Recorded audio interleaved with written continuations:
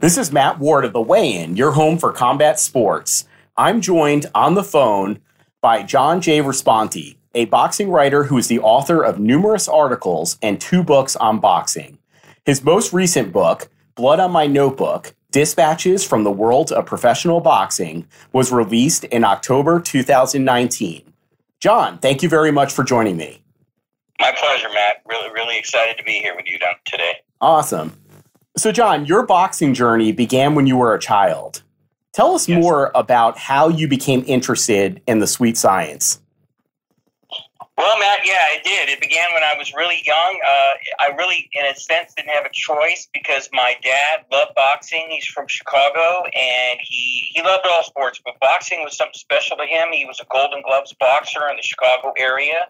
And then when I would see my grandfather, his dad, or my other grandfather on my mom's side, he was also a boxing fan. And then I would see the uncles, and they were also boxing fans. So, you know, as a little kid, you're like a sponge, right? You just hear people all talking about it, and you're like, what is this sport that they're so interested in? And I was already very curious about lots of things when I was little, so I would just listen in when my dad would talk about boxing. And in Chicago area, especially back in his day, was very legendary, you know, and he had some fabulous stories. And I would just listen with amazement, especially as I got older. First, I didn't know who he was talking about, really, but as I grew up and I started getting into I bought my first Ring magazine when I was about 6 years old. Well, I didn't buy it. Obviously, my dad bought it for me. Do you remember who was on the cover of that Ring magazine by any chance? Yeah, Muhammad Ali was on the cover of that Ring magazine. Awesome. Cassius Clay then. Yes, indeed. So, then because I wanted to be able to talk to him about it, you know, so that's kind of how it started, and I just got more and more interested, and I'll tell you a story that just popped into my head when my dad and mom would take my sister and I on these long, boring road trips, which would end up being fun, but we'd have to sit in the back seat and try not to kill each other, you know, and my dad would go to the liquor store early in the morning before we left and buy me boxing magazines, because in those days, you know, they had the Ring, they had Boxing Illustrated, they had KO. I think they might have had KO then, but at least 2 of them. So that would at least keep me occupied for a while. So obviously, I've been a lover of boxing and interest in the history. I started off really, really into the old history of the sport, and you know, John L. Sullivan, James J. Corbett, and Jack Johnson, and Jack Dempsey, all those guys in movies. So yeah, it's just been a lifetime love and enjoyment. Awesome. Growing up, who was your favorite fighter? It was Muhammad Ali and then when I got a little older, I discovered Armando Muniz. Oh, yeah. I first heard of him in 1970, and Armando was like the total opposite of Muhammad, because he didn't have the talent, obviously, and he was a welterweight out of the L.A. area, and he was just tough. You know, his nickname, The Man, was just perfect. And in the book, Blood on My Notebook, you know, I got to say this, I finally got to meet Armando. It's one of the most enjoyable things I've ever written. I never even put it out until I put it in the book, and I got to spend all day with him and his family, and it was just one of those things you never forget. And now we speak quite regularly. So, but yeah, Armando was always pretty much the underdog. It seemed like, you know, barely 5'6", short arms, but tough as nails and determined. And then on the other side, you know, you had the greatest, float like a butterfly, sting like a bee. Yep. And I would just laugh at a lot of things he would say. And he was just, you talk about an icon. I mean, he was just one of those guys that comes along just every so often. And I loved watching him until he got older. Then it got painful because he hit so much. But when he was younger, it was a blast to watch Muhammad. So yeah, Muhammad Ali and Armando Muniz. Very cool. Very cool. And did you get into following Armando's career when you relocated to LA? Oh, for sure. And I talk about that. You know, my grandfather, as I said, he had moved to Los Angeles. My mom's father, and he was into boxing, like I said. So what he used to do is, back in those days, the Olympic Auditorium was the mecca of boxing in Southern California. Now, I was in Northern California. So occasionally, occasionally on a Saturday night, I mean, I'm really revealing how old I am here, but this is just the way it was back in those days, man. Yeah. Boxing from the Olympic would come on Saturday night, Sunday morning, like 1 o'clock on Channel 54 in Northern California where I live. So I'd have to get the old rabbit ears out and say a prayer and do the old, to try to get Channel 54 to come in. And occasionally it would, and I'd see Armando, and that's how I saw Carlos Palomino for the first time, and later Randy Shields, who's a good friend, and just a lot of those guys, and I just absolutely love the Olympics. So when I got to go to the Olympic, when we went to visit my grandfather, I said, "Oh, Dad, I nagged him to death," and he's like, "Okay." It was like 1972, So the Olympic was just amazing to me. I mean, I'll never forget walking. You walk down in the it's like a bowl shaped place, and the fighters would come up from underneath, which was the coolest thing in the world. But in those days, pretty much everybody smoked, So I remember I'm 14, right, and I've never seen so much smoke. It was hovering over the ring, like a big cloud or something. It's like that old school boxing look. It was just fantastic, man. Very cool, very cool. Yeah, and the Olympic is one of those arenas that even boxing guys that are from the Northeast that we're aware of that, and like you said, that's really the mecca of boxing on the West Coast. Absolutely. And that's why in the back of Blood on my notebook, I had to put the picture of me with the Olympic behind me. It's a church now. Yep. And in a lot of ways, it's fitting that it's a church because it was the mecca of boxing. It was a heavenly place to boxing fans and fighters. I mean, you ask any of them that ever fought there, and they just loved it, mostly because the crowd was great, and it was just a great place to fight. Yeah, it's really cool. Do you know what year they stopped having boxing matches there? Well, it had problems in the 80s, and then it came back in the 90s, and the last time I think was sometime they had like a comeback of the Olympic in the middle 90s or something like that. So it's been a long time. What's really interesting is the last time I went, and the time I got that picture, I walked inside, and you can still see, it says on the wall, row H, row I. So the remnants of the Olympic are still there. Oh, that's cool. Yeah, and I remember seeing it on television when I was a kid, and I'm 35, so I knew that it had been around like when boxing was on my radar as well, and that would have been really like that late 90s or the mid 90s period. Yeah, and it's such a cool place still because, like I said, some of the remnants are there, and it was christened in 1928 by Jack Dempsey. Wow. Yeah. So, I love history, so I'm going to gravitate to that. And I walked in, when you would walk in, Matt, you'd walk in the lobby, and all over the walls were just pictures of great fighters that had fought there. I mean, I was totally in awe. As you can tell, I'm still in awe. I'm just remembering it, Just right. The pictures of all the fighters and the feeling of the place. And I've obviously never experienced. I've been to a lot of fights over the years, gone to a number of places, but that place was really, really, really obviously special to me. Yeah.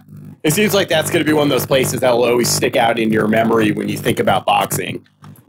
Yeah, it makes me smile and gives me the chills. I mean, there are a few gyms that I've gone. I don't know if you I'm sure you have some in Philadelphia. I mean, maybe, I don't know if the gym where Joe Frazier trained is, what is it, the 23rd PAL or Paul or something, where Joe Frazier trained in the 60s. Yeah. Is that it? Yeah. If anything like that is left, there's one out in Oakland that Joe Frazier trained at, and George Foreman, and that I used to go to quite a bit. And that's where Andre Ward started working when he was a little boy. And that's that old place, you walk in, you feel like, oh my God, I stepped into the 1950s. It's like one of those things. And it's just, that's just, that to me, it might be a personal thing, Matt, but to me, that's just fantastic. Yeah, I agree. Those places where you can feel the boxing history all around you. Yes.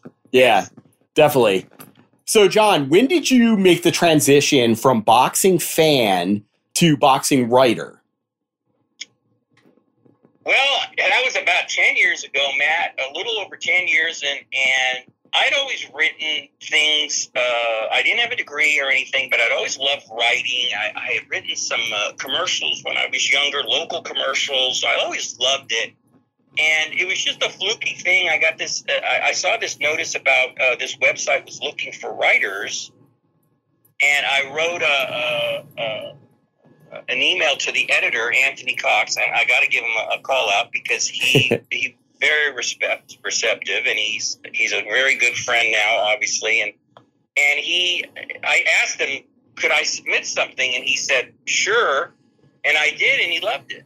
And that's basically how it started. It wasn't money. It wasn't anything like that. It was just try to get an outlet for me. And I really just wanted to write about the history that I experienced, like I was just telling you about the LA area in the 70s, and then some of the old fighters. And then it just started to take on a life of its own. And then Andre Ward was out here, like I said, so I got an interview with Andre Ward, and which took me weeks to get, and I got it, and we sat there and spoke, and I just realized that this was my passion. I had a few passions in my life, but this was one of them, and I just loved it and enjoyed it, and I was working nights, and I was able to do what I needed to do in the daytime. Didn't get a lot of sleep, but I could do interviews, I could do things like this on the phone, I could go to locations.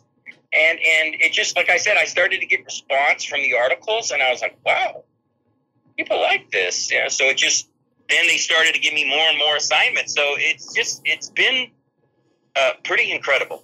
Pretty damn incredible. That's awesome. Now, were there any boxing writers that inspired you, like growing up or even today as a member of the boxing media? Well, the old guys, A.J. Liebling. I don't know if people have ever read him. He wrote a book called The Sweet Science that I read pretty much when I was starting, and I thought it was the most phenomenal book on boxing that I had ever read. And I mean, he was in the 50s, but he was going to the Rocky Marciano's training camp and Floyd Patterson. So, you're immediately in that legendary thing from that time. You just saw the beginnings of Muhammad Ali, but he was just writing, and he just had a different way because he really wasn't a boxing writer when he started. He was more, he wrote during World War II, and he brought a lot of his experience in life into the boxing. So he inspired me in the sense that I thought to myself, okay, you can write a boxing article, but try to make it a little different. Whatever personal stuff you can bring in, if you can. Because I was never what you would call Mr. Wordy. I try to get to the point right away. But if I could give somebody something that they would remember, then I did my job. And that's what he did. And every now and then I would get more personal because I knew the fighters or whatever. So he was definitely a big time inspiration. The guy is a full-fledged legend. Yeah, definitely. And that is a great book. I've never had a chance to sit down and read the entire thing, but I've seen numerous excerpts from the book, and I completely agree with you, John. Like one of the best. Mm-hmm. Absolutely. So, John, you've written numerous articles for Doghouse Boxing and Max Boxing. Looking back on your career at this point, because you're still very active, what article sticks out the most to you as your finest work? Wow, that's tough because it's really hard for me to judge my own work. I remember a few times I'll write something and I'll say, man, I really nailed it this time. So I'll read it to somebody I know and they'll go, it's pretty good. And I'll go, what? I thought that was a home run, so it's really hard. But all of my best work, I hope, is in Blood on My Notebook. And what one stands out?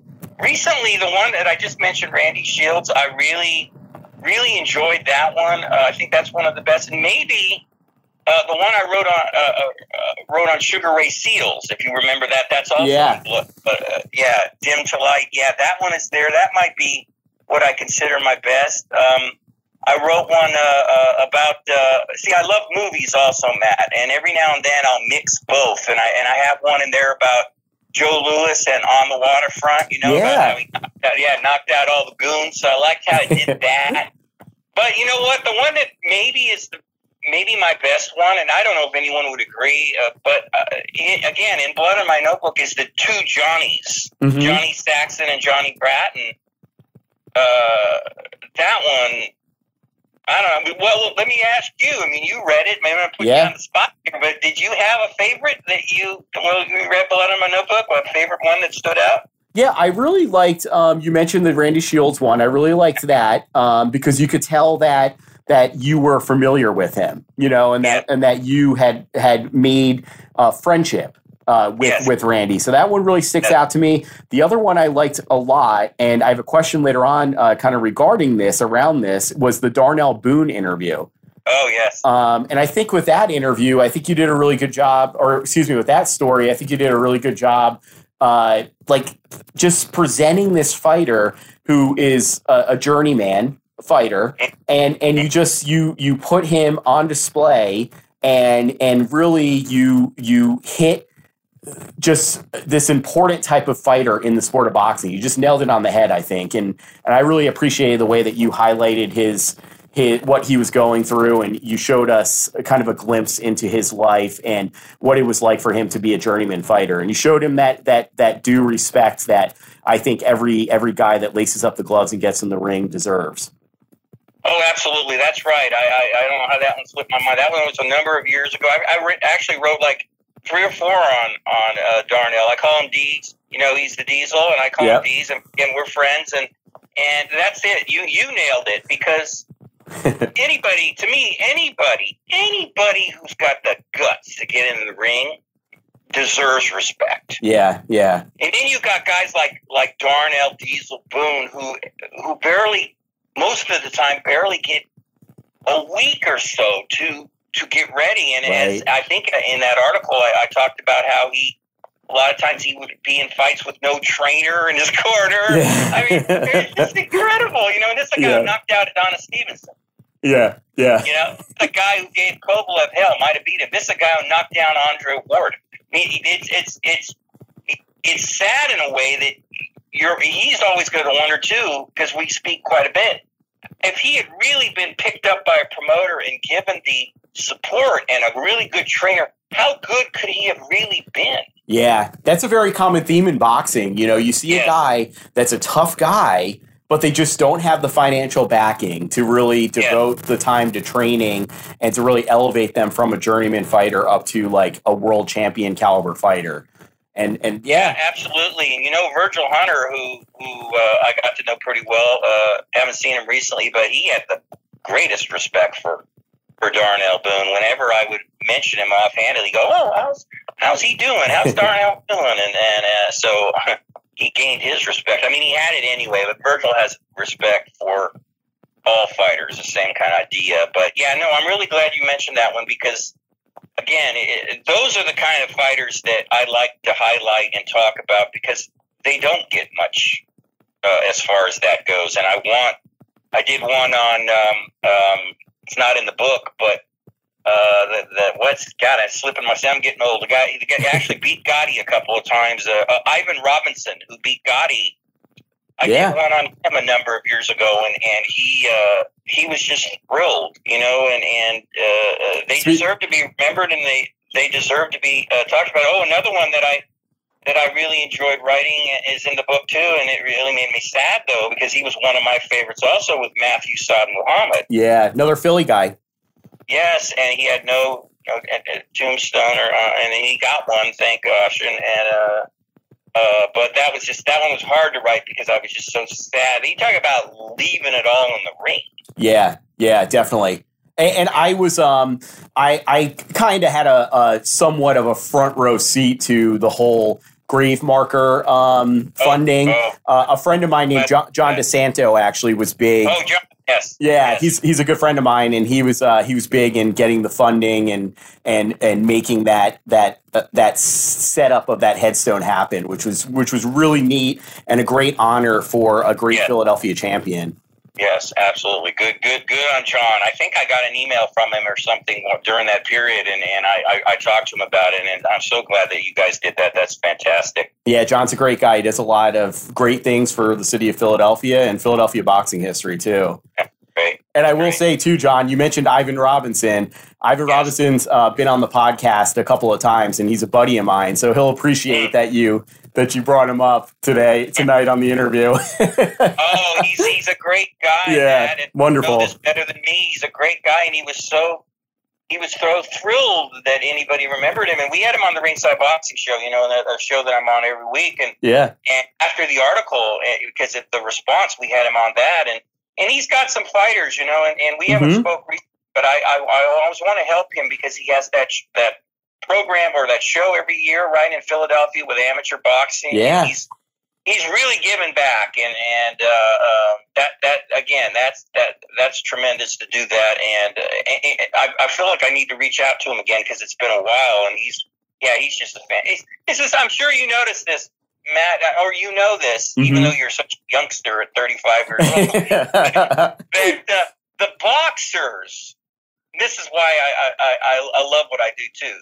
The boxers are almost all of them are just great. Yes. And they're honest, and they'll tell you when they messed up. They'll tell you, they'll look you right in the eye, go, I messed up on that. And where most people would make excuses, or they'll tell you, and I've just grown to respect them so much. I mean, I have rules on Max Boxing, the site that I run, that you're not allowed to write an article that puts people down like that. Fighters, you can't mock them. You might be able to make a joke, but we'll see if it crosses the line. Because again, these guys deserve our respect. Yeah. And we're going to give it to them, and that's the way it is. And they're just fantastic guys. I mean, I've made so many friends with them, and it kind of blows my mind sometimes. They're just fantastic guys. Yeah, definitely. I agree. That's one of the exciting things about covering the sport of boxing is getting to know some of the fighters and the people in the world of boxing that are really some of the most humble and down to earth people in professional sports, in my opinion. Yes, absolutely. So, John, I noticed that your first book, Intimate Warfare, The True Story of the Arturo Gatti and Mickey Ward Boxing Trilogy, was published by Rowman and Littlefield. Many boxing insiders and fans will recognize that publisher as one of the big publishers for boxing history books. I have two questions for you regarding this book. First off, what made you and your co-author, Dennis Taylor, decide to write a book about this trilogy? Well, Dennis Taylor is the host of the Ringside Boxing Show, and another phenomenal human being that I've been lucky enough to. It's an incredible story how he even met Dennis. I'll tell you this part real fast, Matt. I met Dennis Taylor and Bill Kaplan, the legendary publicist, right? You've heard of, on the same day. And they both ended up being people that really helped me with what I was trying to do. It was just incredible. But Dennis, we've been friends now for a number of years, and the true story is it's not very sexy or anything, but the true story was I was driving to my job then, 2015 nights. I worked graveyard, as I said, and I thought, God, I don't think there's anything about Arturo Gatti and Mickey Ward, about them and their fights, and I was just like perplexed, and when I got to my job, I sat in the parking lot and I called Dennis. And I said, you know what? I think we ought to write a book about Arturo Gatti and Mickey Ward. And he goes, you bet. Just like that. Just like that. And that's really how it started, and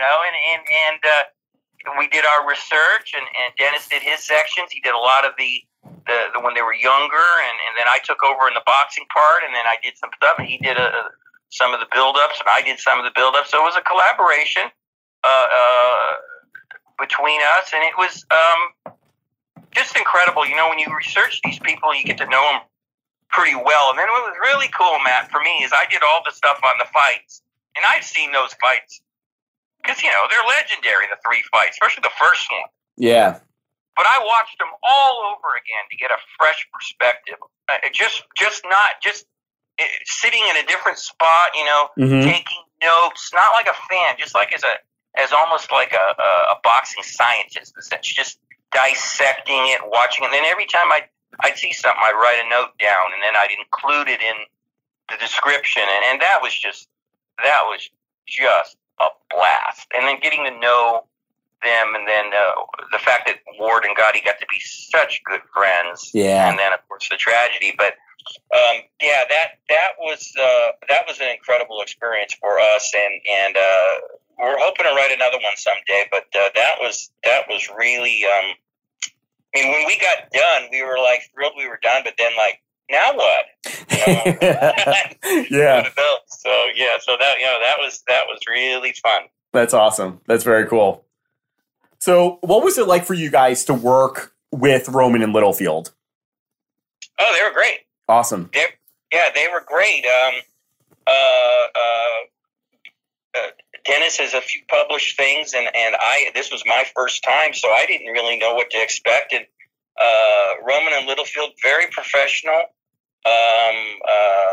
Obviously they have departments and everything, and they handle everything extremely well. And they didn't complain too much. We basically did no rewriting at all. I mean, they accepted the manuscript as it was, which thrilled us.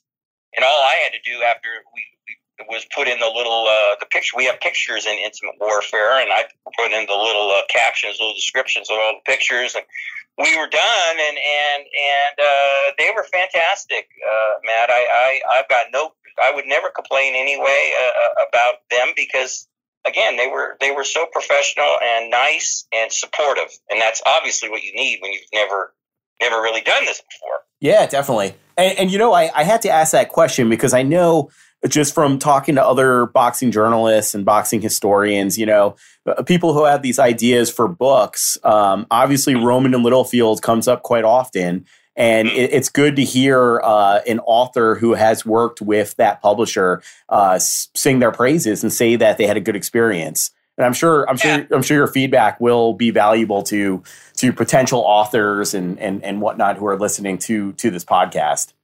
Oh, absolutely. And anybody, whatever you want to do, but they can also contact me. But the editor was fantastic, and I would be glad to throw in a word about somebody who wants to publish a book of Roman and Littlefield, and they want to send it in.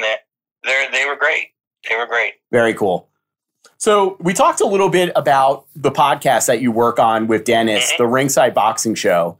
Can you tell us a little bit more about that podcast for members of my audience that aren't familiar with it? Sure thing. Dennis Taylor created the Ringside Boxing Show basically about 10 or so years ago. And in the beginning, it was Dennis and Irish Joe and Joe O'Rourke, and they were great. They would do, but they didn't talk so much about now boxing as much as they did interviews. And then they got a couple of guys that were are like, we like to kid around and say so-called experts that would talk the boxing thing. But they had, he had Angelo Dundee on there. He had a lot of people on there that have since passed. He had Freddie Pacheco, he had Angelo, and Dennis is just a top-notch interviewer. So it was always good. And the way I got involved, again, here we go again. I tell you, I meet Dennis and Bill Cap on the same day. Was I started to appear on the show every now and then, because they like to talk boxing history, so they would bring me on. And then if they wanted to talk about boxing movies, which I also love, I would come on. And then eventually Joe had other ideas about things he wanted to do, Irish Joe, and so he decided to go another way. And then I stepped in with Rizwan from Canada, and Travis, a professional boxer from Missouri, I'm used to say, in Oklahoma. And so we're like the Three Stooges, so that really helped in a sense, because we've got a great mixture. Rizwan Zahid is from Canada, and then here I am in Northern California, and Travis is in Missouri. And Travis, as I said, the fact that he's a professional fighter, he fought Keith Thurman, he fought Julio Cesar Chavez. And I'm going to miss a few. He fought Terrence Crawford. Mm-hmm. He's been in there, and he was a real good amateur star. Had a bad automobile accident. It kind of affected what he could do as a pro, but he's still doing it. So he brings that real insider knowledge to the show. Right. There's a guy that's been there, right? He knows what's it feel like to get buzzed in the ring and all that. He's not just thinking what it feels like. He knows what it feels like. So yeah, we've been doing that I've been on part of the show probably 5 or 6 years now, and we're on every Sunday, and it's just a lot of fun. We have a lot of fun. We get silly sometimes, and Dennis is the ringleader. Yeah. He's the host, like I said, and then we've been doing a lot of good interviews. Last week we had Shakur Stevenson on there. And, I heard that. Yep. Yeah, and trying to get Ryan Garcia, and Regis Prograis has been great, and so we're just trying to keep it light, have fun, and be professionals. And then inform the audience, obviously. And every now and then I'll get some feedback. People go, oh, that was really informative. And it's like, okay, good. We're doing our job. Yeah. Yep. That's when you know you're doing a good job. Definitely. Yeah, exactly. So let's talk more about your latest book, Blood on My Notebook, Dispatches from the World of Professional Boxing. The first question that I have is, where did this great title come from for this book? Well, it's on the back of the book, yep. And I'll paraphrase myself here. Really, what happened was I was at an event in San Francisco, and it was a rock's throw from Kezar Stadium. And being the history guy, boxing history, I'm like, oh, cool. Kezar is where Marciano fought in his last fight. And, of course, being the movie buff, it's like that's where Dirty Harry tangled with the Scorpion and Dirty Harry, 1973. Yeah. So I'm walking around there enjoying it. And this small little auditorium was where they were having the fights. And I walk in and I finally make my way in, and I find somebody and I say, hey, where's the media? And he goes, media? I said, yeah, I'm the media. And he goes, oh, you're the media. I'm like, well, isn't there more? And he goes, no, nobody else is saying anything. And I said, well, do you have somewhere for me to sit? And he goes, give me a minute. So I watch him go over and get a chair and drag it over right by the ring. Literally right where the ring apron is, and the ropes are right. So he goes, there you go. And I'm like, okay. So I got my notepad, my pen, and a little tiny little briefcase that I used to bring with me. So I just go sit there, and that was pretty amazing. The first fight starts, and the first fight, you never really know what you're going to get. It's always a full round. And sometimes they're rip roars, and sometimes the guys don't really want to fight. But, hey, they're in there. They're doing their best. Yep. And these two guys are really going at it hard. Crowd is already oohing and on, and they back up, and they're literally right above me, Matt. Right above, and I'm watching them. I got my pen, I'm the old school. I'm taking notes. Yep. And then a punch, and then a big mist comes up and comes dropping. I can feel it floating, or I can see it floating, and it lands right on me and my notebook, and it's blood. I hope you weren't wearing a white shirt. I was not. I was wearing a black shirt. Yeah.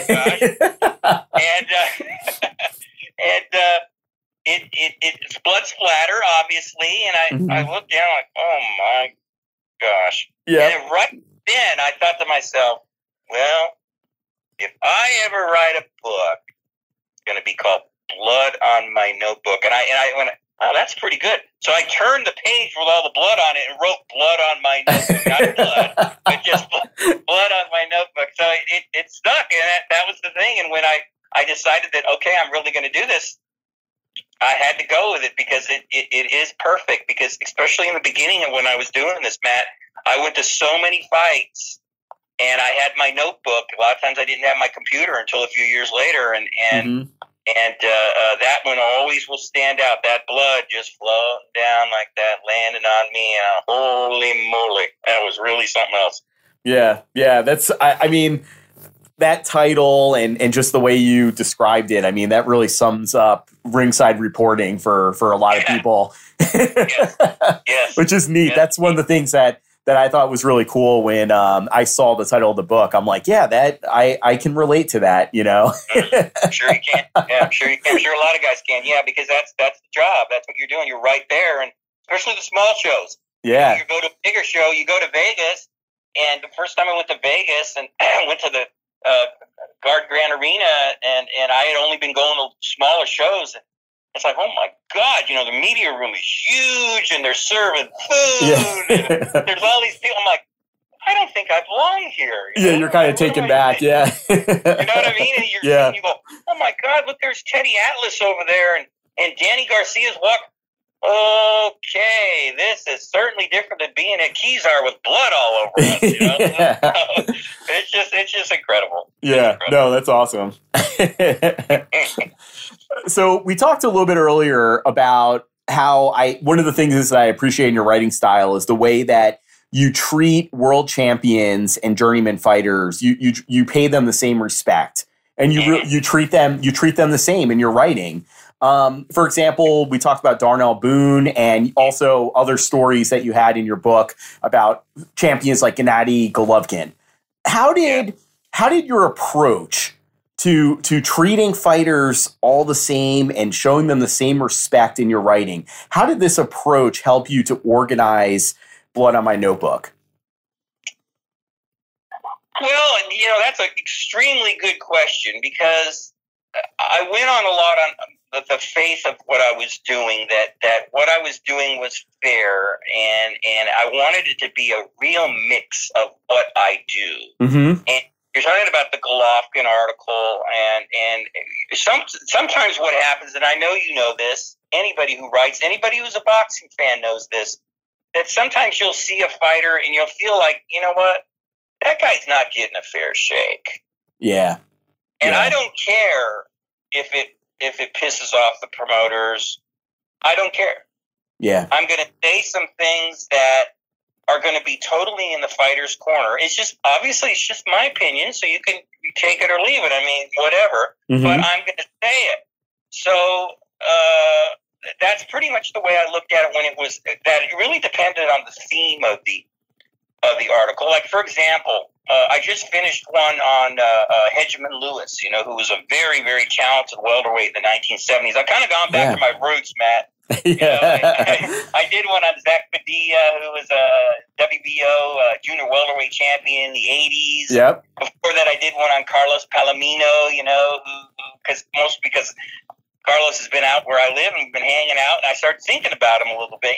I've kind of never written about Carlos, and he was an incredible fighter. But it just, like I said, it's just a faith of mine that I'm going to give my opinion sometimes, and people know it. But it's always going to be a fair opinion, because I really try hard to be very fair, and I'll read it out loud. And if it feels like I'm slanting one way or the other, I'll fix it. But organizing the book, like I said a minute ago or so, I just wanted to have a total mixture of what I've experienced in the last 10 years. You go from Andre Ward, you go from Darnell Boone, you go from other ringside reports. You go to when I went to Las Vegas. That was incredible. When I went to Sin City, that was wild. Yeah. It is the whole climate there and everything, and boxing, and everything is just wild. And so my journey has been a real potpourri of boxing, in a sense, where I've just been all over the place. So that was the way I looked at it.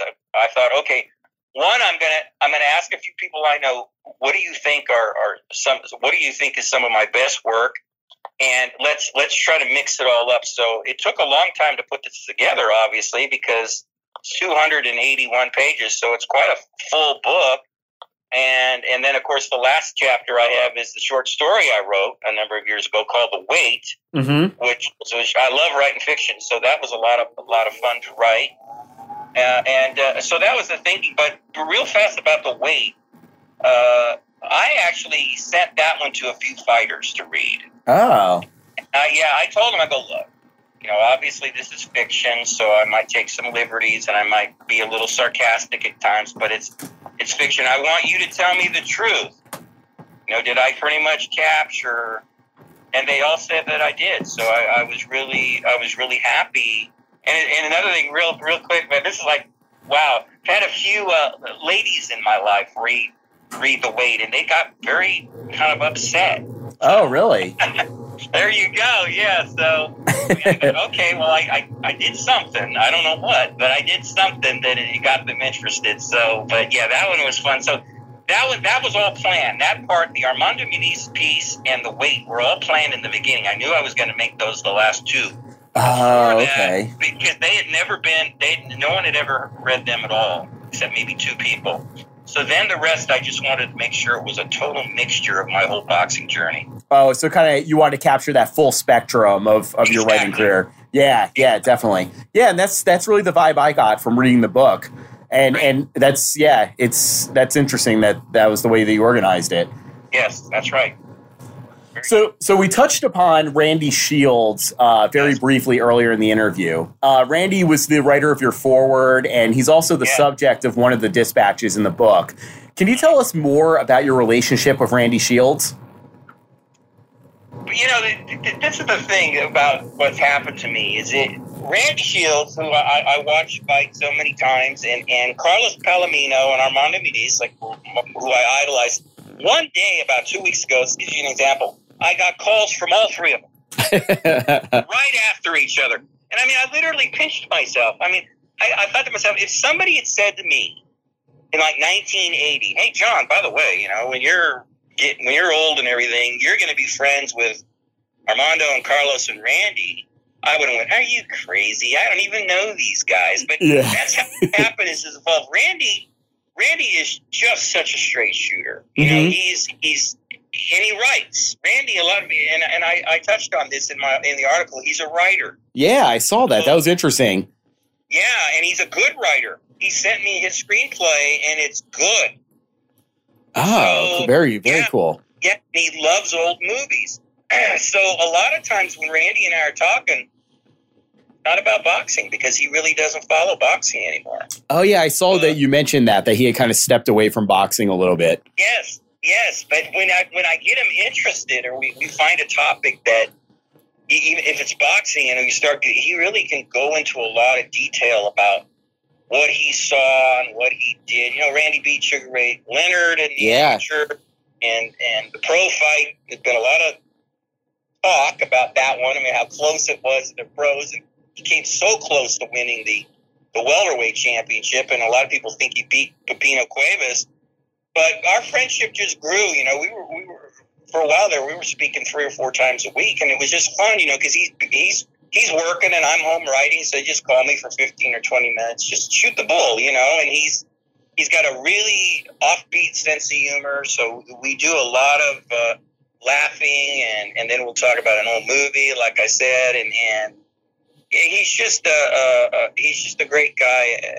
He's the kind of guy, Matt, that if you had a problem and you called him, you know he'd be there as fast as he could. That's awesome. That's very cool. Yeah, he's like that. And even though he's a little older than me, and I'm not going to say how old he is, you'd also want him in an alley with you if you had a problem. He can still handle himself. Yeah. You don't want to mess with Randy. Real quick, a little story about Randy, since you brought him up. Yeah. He lives in Southern California, you know, and a while ago, or last year, we were talking about the old Superman TV series with George Reeves. This way before your time. Yeah, you've seen it, right? Yeah, definitely. Okay, so I just said I was going to go to an event because I was involved in that too, and he got real quiet, and he goes, Superman, you mean the old TV series? And I said, yeah, and he goes, he kind of, what, do you want to go? And he goes, well, I'd love to go. So Randy, I got him in. They, even though he didn't have a ticket, I got him in, and so we hung out all day in Southern California at a Superman convention, and he loved it. And at one point, I have another friend named Bruce who was there, and we were talking to Randy, and they were giving away awards, you know, randomly to people, like posters and books, and Randy won an award, and he doesn't really like the spotlight on him. You know? Oh. And he looked at me like that this whole thing up, and I looked at Bruce, and Bruce looked at me, and he went, oh, boy. So I had to tell Randy, I don't have that kind of control. I mean, I'm just one of the guys out here that just like Superman. I couldn't have set that up, so he was okay. But, yeah, you want him with you, Matt, if somebody's giving you a little bit of trouble. And they back off. You just look at somebody. You know, a lot of fighters can do that. They can flip that switch, you know, and people get it. Like, oh, man, this guy's a little different than most of us. Yeah, I definitely have seen that on a few occasions from fighters where they'll be the most gentle, calm, like easygoing guy outside the ring, and then they turn that switch. They flip that switch, and all of a sudden they turn into the warrior that you see in the ring. Yep. Blood and guts. Yep, definitely. So, where can my listeners pick up your books?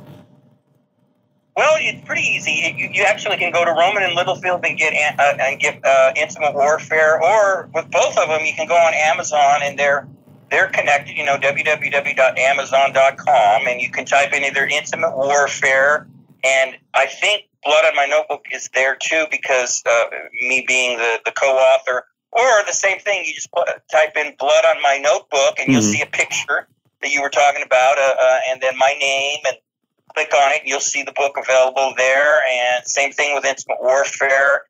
And you can pretty much buy them both at the same time if you want. They're there. They've both gotten a lot of nice response. I mean, I've been totally blown away by the response for Blood on My Notebook. I mean, when you do this, Matt, if you ever do this, you're not sure. I mean, you think, well, okay, I hope people like it, but you're never 100% sure. So the response has just been phenomenal. Same with Intimate Warfare. I mean, Dennis and I just, we gave it our all, and wanted to do the respect and give the tribute to these two guys. And that's the same thing with Blood on My Notebook. The respect, the tributes to some of them that I write about, and remind people about these guys. You know, and older guys, younger guys, what they go through to entertain people. People go, oh, they made all this money. Yeah, but you're forgetting for 3 or 4 or 5 months, they were training just like crazy 6 days a week. I mean, it's other sides to these stories that are so interesting to write about. And that's a lot of times where I'm coming from. Yep, definitely. Very cool. So what's next for John J. Raspanti? Do you have any new book projects in the works? I've got one floating around in my brain. Like I said about the fictional story, I want to write some fiction, not necessarily about boxing. I got some ideas. I'm not sure where I'm going with that. Got another idea maybe for another book. Obviously, I'd love to write one about those guys from the 70s, but Gene Aguilera already beat me to it. He wrote 2 really good books about Southern California boxing. So Gene's a great guy, so I don't mind his books. He did a great job with that. I might have another one, and then Dennis and I have something in mind that maybe if he ever has the time, we might do. But I'll probably end up doing another one. I love the rivals. I love like Gotti and Ward. I love that. There's so many guys that have fought each other in series like Graziano and Zale, and Ali and Frazier. Obviously, that the great rivals, and that intrigues me. So that's possible, but. Yeah, with the Max Boxing site, it keeps me very, very busy, and other things keep me going. But I might be bugging people with another book at some point down the road. Yeah, speaking of Max Boxing, I see multiple articles by you a week, quite often. So yeah, definitely. It seems like it keeps you very busy. Yes, it does, and I tried to back off a little bit, but. People like my articles, and so the boss was like, "Well, you got to write more." And I go, "Like, write more? Are you kidding me? You pay me more if you want me to write more." So it's a running gag between us, but I love it. Like I said, lately I've been going back to my roots, and I'm like, why didn't I do this before? This is really what I love. Yeah. So I've been doing that, and because that was when I was a kid, and that was when I was growing up, and. Those guys, like I said, Hedgeman Lewis and Armando and Palomino, and Zovic Barajas, and all those kind of great guys from the 70s, they were the people that I really latched onto and watched their career. Danny Little Red Lopez. God, when I met Danny Little Red Lopez, I was just like a kid in a candy store, Matt. Yeah.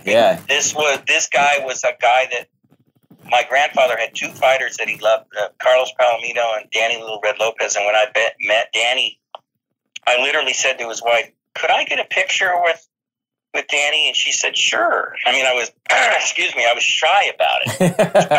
This is Danny Little Red Lopez here. And again, everybody's not going to understand it, but people that really love boxing, combat sports, whatever, they're going to nod and go, yeah, I get it. Yeah, and Danny was pretty active with the International Boxing Hall of Fame weekends, going out there and being a part of it. So yeah, I've seen him around, and he's definitely one of the people that I would consider a people's champion from our sport. Yes, and I'm lucky too. I go to these events every year, and I get to see everybody. And I last year I saw Yaki Lopez, former light heavyweight from the 70s again, fought Matthew Saad Muhammad again in these bloody battles. And oh my gosh, I mean, these guys, and he's just such a great guy. He's got a gym up here in Stockton, and I keep promising that I'm going to come out there eventually, and I'm going to. He's just another example of just a boxer, just a great guy. And like I said, so many of them are that way, and they're even like touched that you even remember them. Yeah. What? And it's